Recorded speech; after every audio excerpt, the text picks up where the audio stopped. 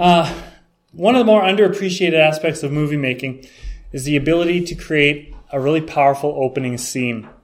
The opening scene is crucial.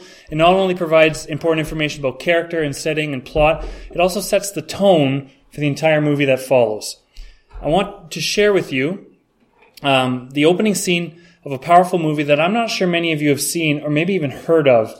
It's one of, most critics say, one of the best movies of this young century so far, and I really, really agree. I think it's great. And I like to pick movies that everybody's familiar with because then everybody can relate to it more easily. But sometimes I like to pick more obscure ones because then it doesn't come with the baggage of knowing about that piece of art. And that's what I'm doing here. So it's called There Will Be Blood. Has anybody seen There Will Be Blood? It's a great movie.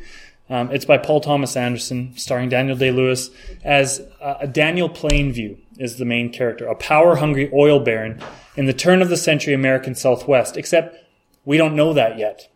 The film begins with the title card, There Will Be Blood, in this old-timey font against a black screen. And then it cuts to a shot of the southwestern desert. This shot behind me here is from that movie.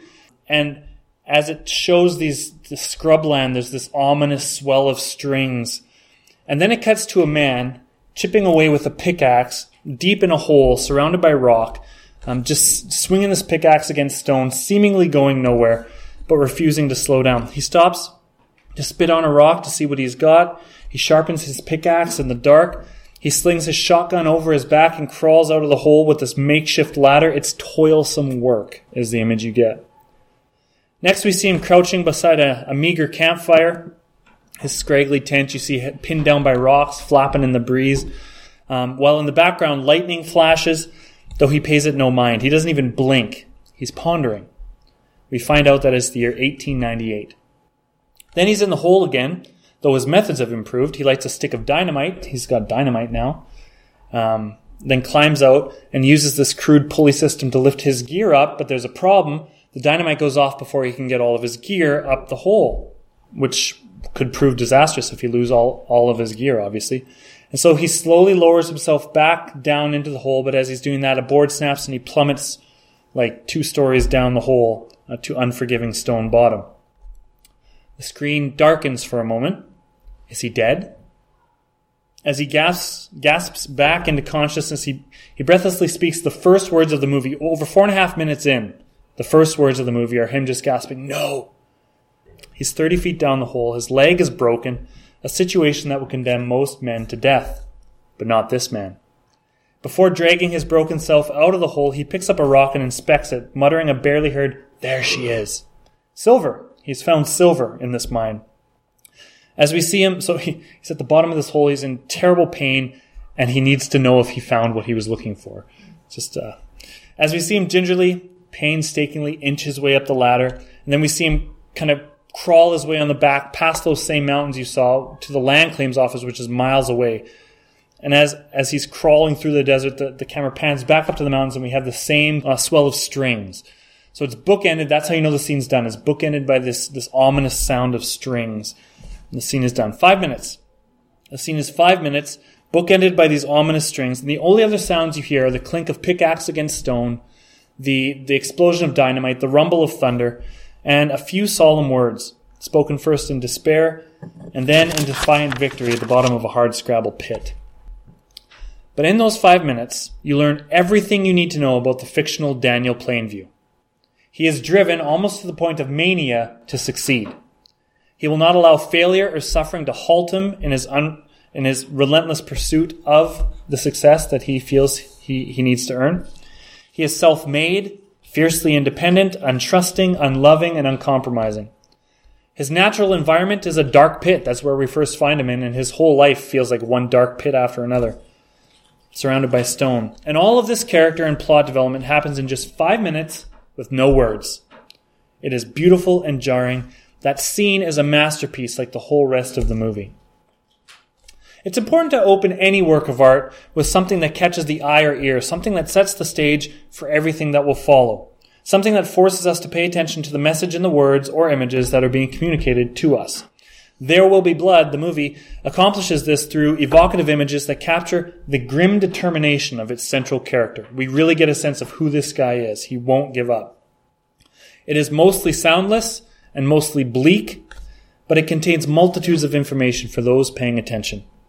Even the name of the movie is an act of foreshadowing. You would think it would be called There Will Be Oil. It's not. We see plenty of injury and abuse in the film, but no actual blood until the final iconic scene.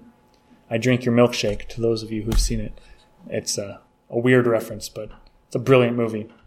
But enough of me heaping praise on a Hollywood movie, praiseworthy though it may be. Let's talk about the opening scene with something much more beautiful and much more jarring, Paul's letter to the Philippians. But we talked last week in the introduction to the series about how Philippians is a friendship letter.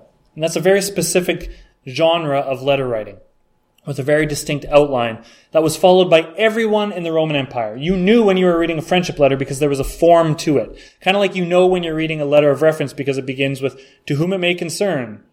I know this about so-and-so person. Please give them a job. There's a form to the friendship letter. They always started with this. From so-and-so to so-and-so, greetings. It's very simple, just like letters today begin with dear so-and-so, and then you go into it. A friendship letter always began with that. We have dozens of examples of non-Christian friendship letters written in Egypt and Rome and throughout the empire. There are even a few examples of it in Scripture itself. In the book of Acts, there's 2. In chapter 15 of Acts, the Jerusalem Council happens, and they write their proposals to be spread around the churches, and it begins with, to the churches, blah, blah, blah, or from blah, blah, blah, to the churches and blah, blah, blah, greetings.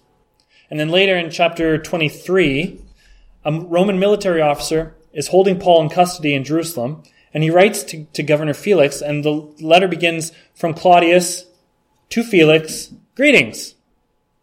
And that's how all the letters of the time started. They would then often invoke the name of their gods and mention how they've been praying for the person. It's very formulaic, is what I'm saying. And Paul has all of those formulaic elements in his opening to his letter. He is very much following the expected form of the day, except he also deviates from that form in meaningful ways, and it's in the deviations that we see the heart of Paul. Like Paul Thomas Anderson, directing There Will Be Blood, the Apostle Paul sets the scene for his readers in small, specific, and powerful ways, drawing us into this fascinating masterpiece through the expertly sly use of words. There Will Be Blood draws power in words by mostly keeping words from us.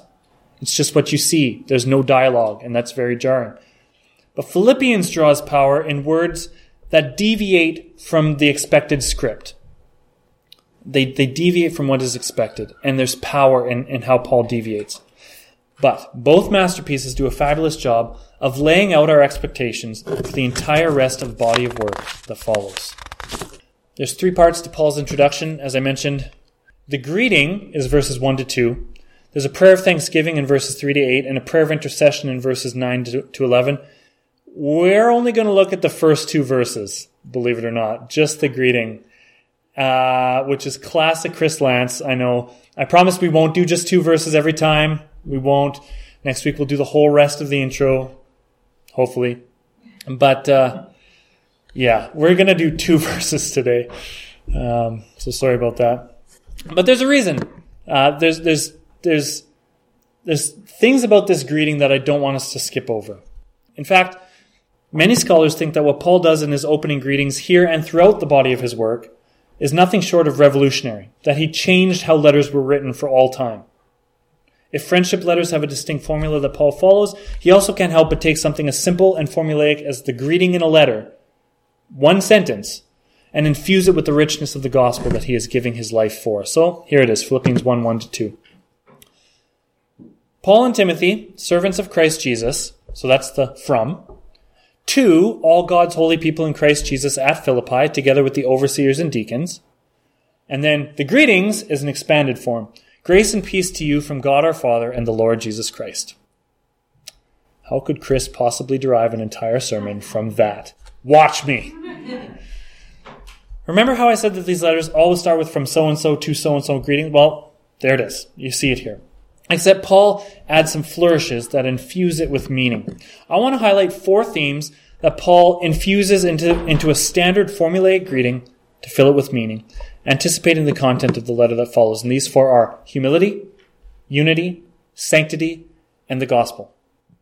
So all 4 of these things, Paul takes something very formulaic and takes these 4 things, which will become themes that dominate the whole rest of the letter, and he crams them into this one sentence in really subtle but powerful ways. Like there will be blood, really subtle, really just getting a glimpse of things, of what you can expect. That's what's happening here. We're getting a glimpse of things. They're very subtle, but they're powerful, and I wanted to share them with you. So the first is humility. It's true that most people, many people, if not most people, in the ancient world used scribes. So Paul is not doing the actual writing on papyrus. He has a scribe. Last week I mentioned that scribe was probably Luke. I'm wrong. It was probably Timothy, because Timothy is mentioned here by name. However, none of them would ever mention, none of the other writers who use a scribe would ever mention the name of the scribe in the greeting. It would be their name and their name alone. Certainly not someone with the lofty title of apostle, which was the highest position you could hold in the church at that time, and even still. An apostle is someone who is commissioned directly by Jesus to go out and spread the gospel message. So that's the 12 disciples, including the replacement disciple, and Paul. Really, I don't know if there's anybody else who counts as an apostle.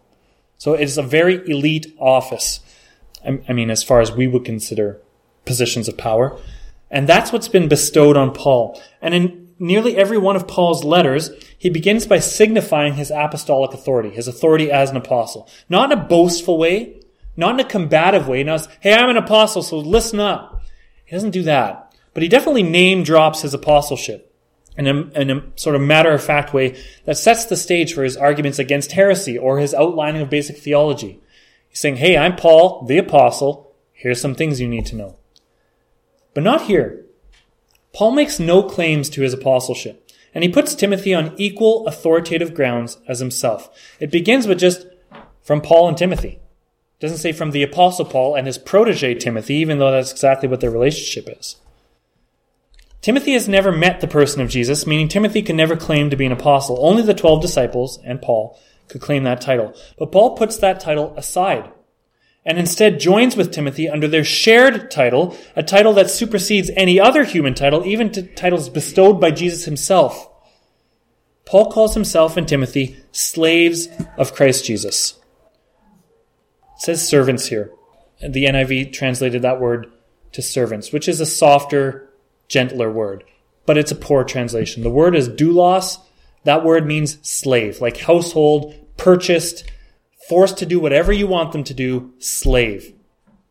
Paul wants us to feel the weight of that word, slave.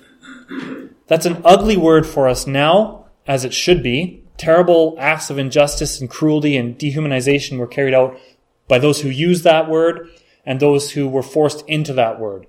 Back then, it was a little better than when we think of American slavery, but not a whole lot better. Slaves were property and were treated as property.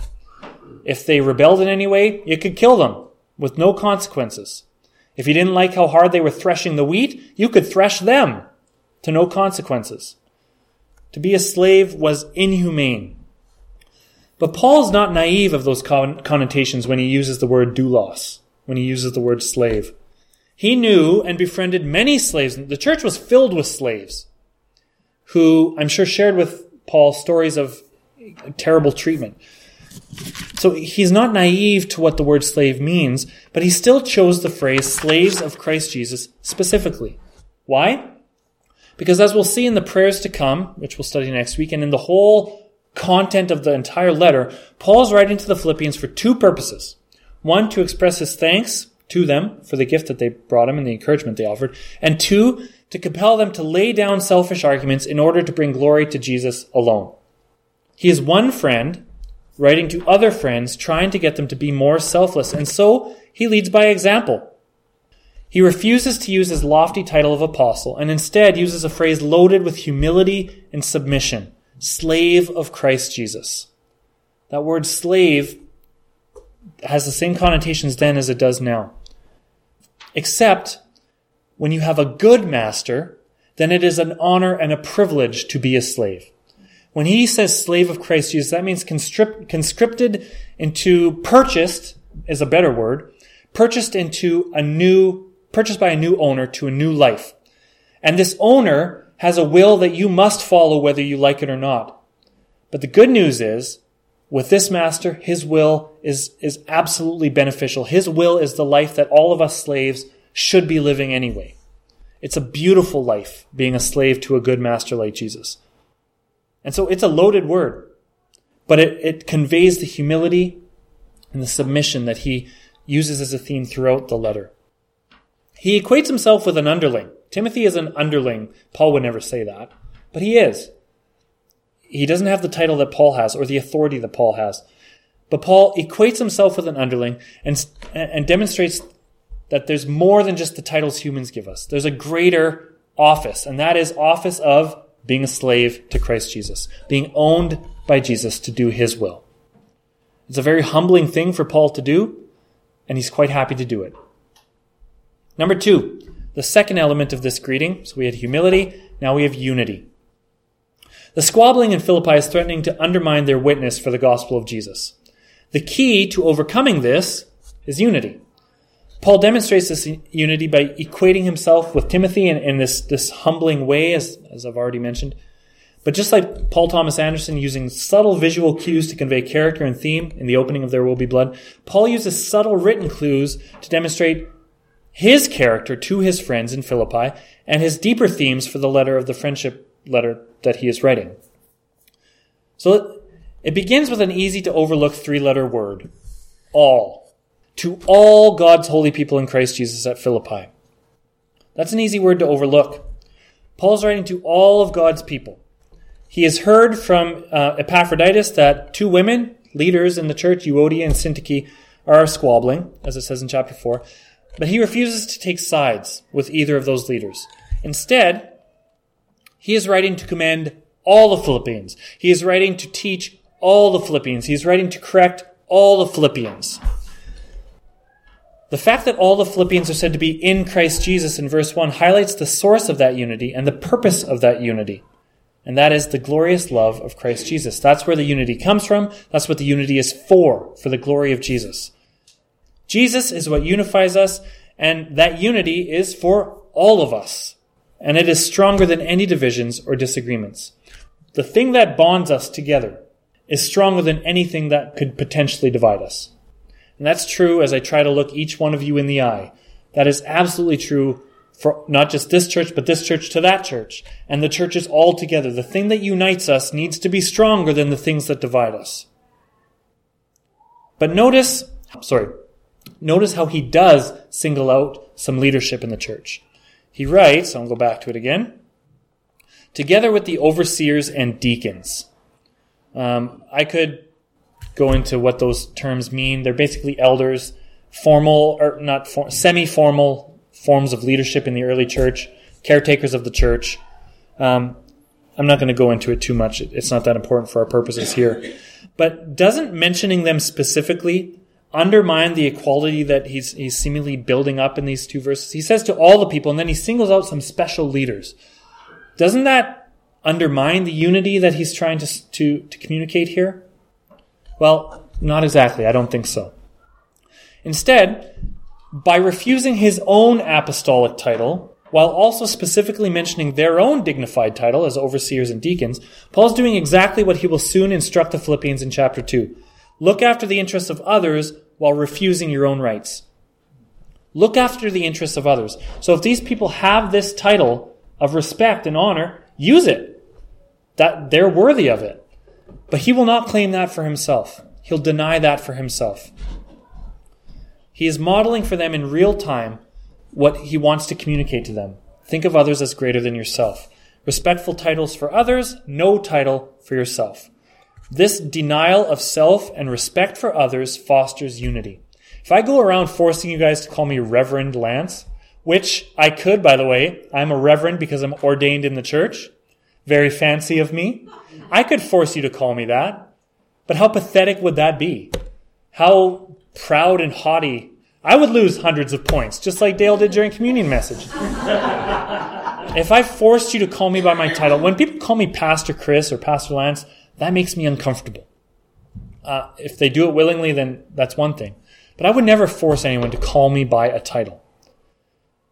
If, however, Mr. Dr. Ron Fraser was here, I take great pleasure in calling him Dr. Ron, because that's a title that he worked for years and years and years, and he is worthy of that title. His life and his character backs up the title of Doctorate of Theology, or whatever it is, Doctor of, I forget what the official title is. But he's a man worthy of that title, and I am happy to call him by that title, even though every time I do, he kind of chuckles and waves me off and says, no, just Ron's fine, because he's doing the same thing. It's beautiful that it creates unity between brothers and sisters in the family if you don't cling to what you deserve, if you lay it down and instead ascribe to other people what they deserve. It lets people know that you care about them and value them. And that's what Paul is modeling here. He's writing to all the Philippians, not just the quarreling ones. So when he says good things about them, that's for all of them. When he corrects them, that's for all of them. That word all is crucially important. But then he models it by being selfless. That selflessness creates unity. Number 3. So we've got humility, we've got unity, and we've got sanctity. Sanctity. That's kind of a fancy Christianese word. I had to look up what it means when I used it. So allow me to explain. Sanctification is the process of becoming more and more Christ-like after we are saved. The words saint and sanctification, sanctity, all have the same root word. It means to be made holy. That's all it means, to be made holy. And that word holiness is kind of a tough word to pin down. It just means set apart, special, for special service. But sanctity means we are becoming more and more like our Lord. The word allows for our fallen human nature. It doesn't say you are fully sanctified right now once you believe in Jesus. It's a process. So it allows for mistakes and our sinfulness, while also hinting at the Spirit's work within us, shaping us to become reflections of our Lord Jesus. All of this, I think, we see in the title that Paul ascribes to the Philippians in verse 1. Though they are slaves to Jesus, he calls himself and Timothy slaves to Jesus, but he doesn't use that same title of the people he's writing to. He uses a much more honorific title. He calls them saints. Your translation may say holy people. Let's go back to that. To all God's holy people in Christ Jesus at Philippi. But the word is saints, hagios in the Greek. Though we are slaves, we are also saints. And saints is another loaded word in our culture. We tend to think of saints as people who are especially virtuous, something like heroes of the faith. So in other Christian traditions, there are people who have been sainted, and they are people who showed exemplary service to Jesus, and they're people that get prayed to, that because they were so exemplary in life, maybe they're exemplary in death, and maybe they will hear our prayers and present them to Jesus for us. That idea of sainthood, it's sort of like, wow, Dale shoveled the whole church in the middle of a blizzard. What a saint. 500 points. Wow. That church gave this family a whole turkey dinner for Christmas. What a bunch of saints. Or Chris Lance kept his sermon under 45 minutes. What a real saint. Maybe. But when we use the word saint to describe an especially good person, we are not using the word saint in a biblical sense. The word saint is far from that definition in Scripture. In Scripture, anyone who has accepted the salvation of Jesus is a saint. It's that simple. Anyone who accepts salvation is a saint. Some saints are incredibly faulty and messed up. Euodia and Syntyche in this letter will be singled out for their mistakes, but they are saints, no different than Paul and Timothy. There's not a level of sainthood. You don't get to tier 8 sainthood in the church. If you believe, you become a saint. Any commoner who belongs to Jesus is a saint. That's you and I. We are called by Jesus to be separate from this corrupt and fallen world. Twisted and depraved generation is the phrase he uses in the book of Philippians. We are called by Jesus to be separate from this world in order to be glorious slaves to our gracious and compassionate Master. We are a people set apart. It's a beautiful title. It's loaded with Old Testament meaning of purpose and mission and separateness. but it's one that needs to be combined with the aforementioned humility and unity. To call us saints is a unifying term because we're all in it together. It's also a humbling term. Paul is just as much a saint. The Paul, the apostle, is just as much a saint as me, who is nobody special. So it's a unifying thing. It's a humbling thing. Therefore, all the Philippians are saints, even those saints whose witness is being diluted by selfish arguments. Paul will spend much of his letter exhorting these saints to demonstrate more saint-like behavior. So if we are set apart, then there's a responsibility, don't you think?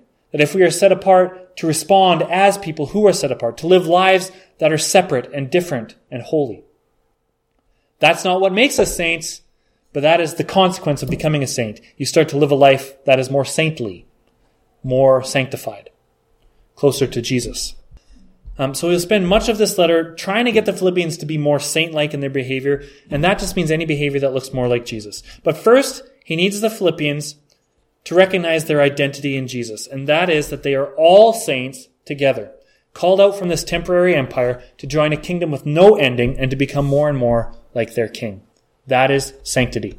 Sinners becoming saints and becoming more and more like Jesus.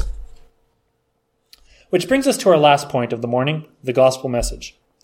Everything Paul writes in the end comes down to the gospel message. Anything you read in the Bible comes down to the gospel message, which is from Christ and for Christ and about Christ. The gospel is Jesus, and Paul actually kind of uses them synonymously. But verse 2 does a wonderful job of summarizing the gospel succinctly and sweetly when he says, "Grace and peace to you from God our Father and the Lord Jesus Christ." That's the gospel. And it all begins with kind of a play on words. So here's your Greek. I've given you a few Greek word nerd moments. Here's an extended Greek word nerd moment. As I said about 100 times already, the formula for the greetings of these friendly letters is from so-and-so to so-and-so, then what? Greetings. And the Greek word for greetings that is typically used in this formula is, I don't really know how to pronounce this, but Karen. The root word of Karen, or Karen, is charis. Anybody know what the Greek word charis means? Yeah. Close. Very close, in fact. Tied together very closely. Grace. So gift and grace in Greek are very closely tied. So you're not wrong, Dave. But when we see charis in the Bible, we translate that as grace. So Paul takes the standard word used in letter greetings throughout the Greek-speaking world and twists it to use it to proclaim Jesus. It's not just greetings, and the word also means rejoice, but take the root of that word and expand it out to show Jesus. Grace.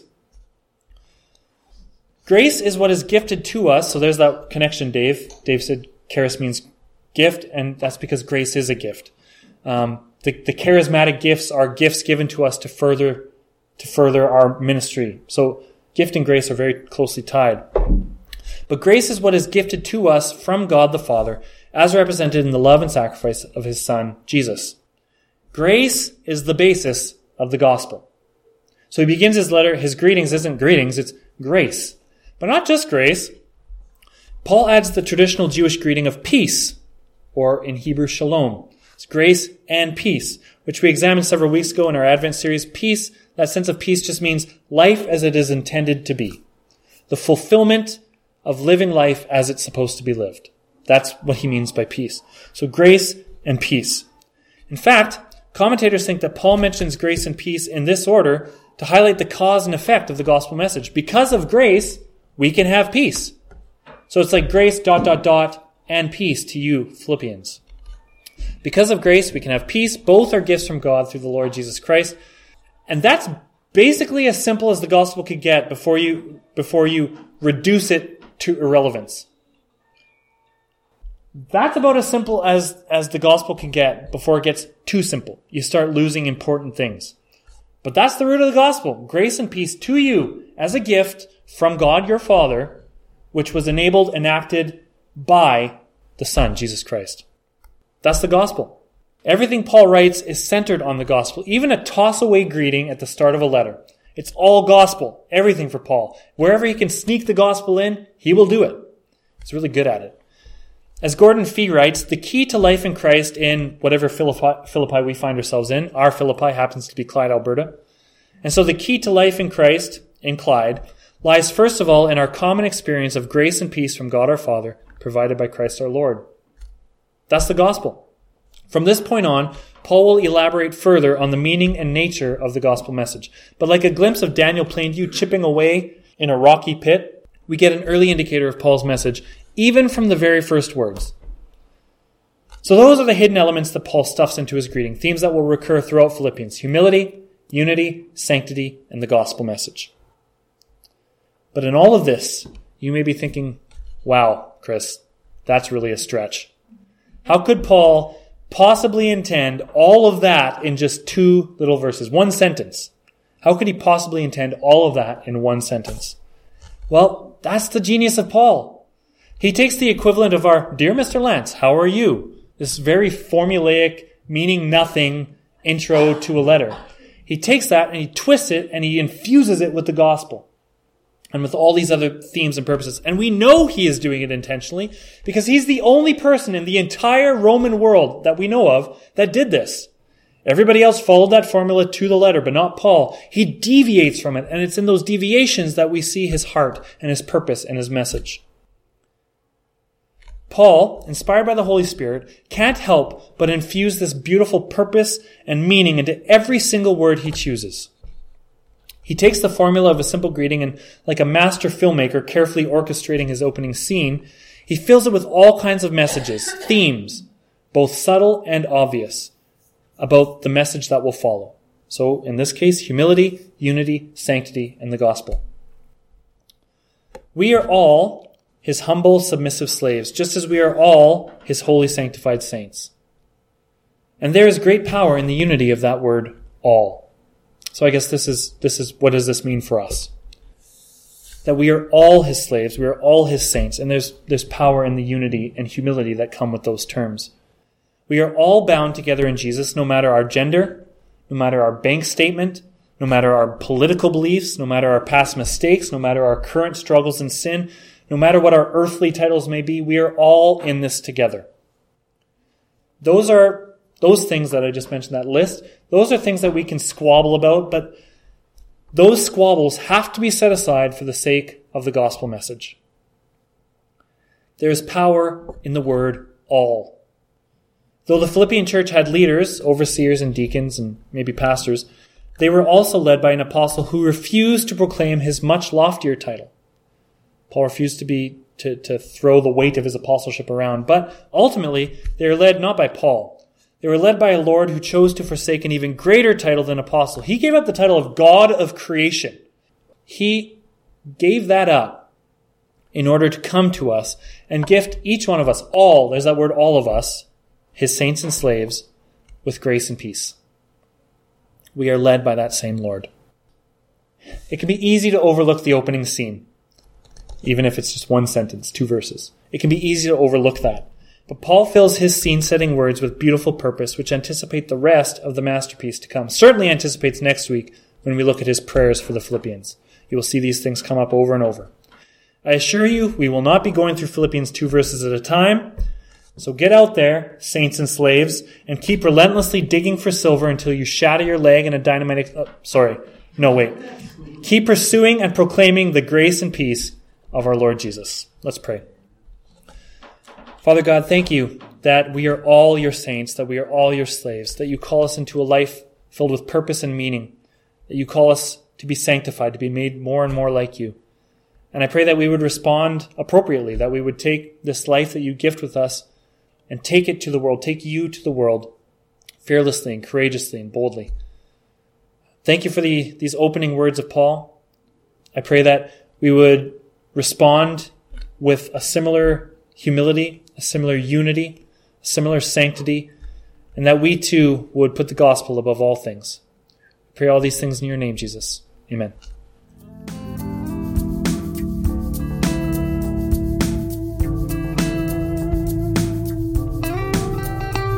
Or, Chris Lance kept his sermon under 45 minutes. What a real saint. You may be thinking, wow, Chris, that's really a stretch.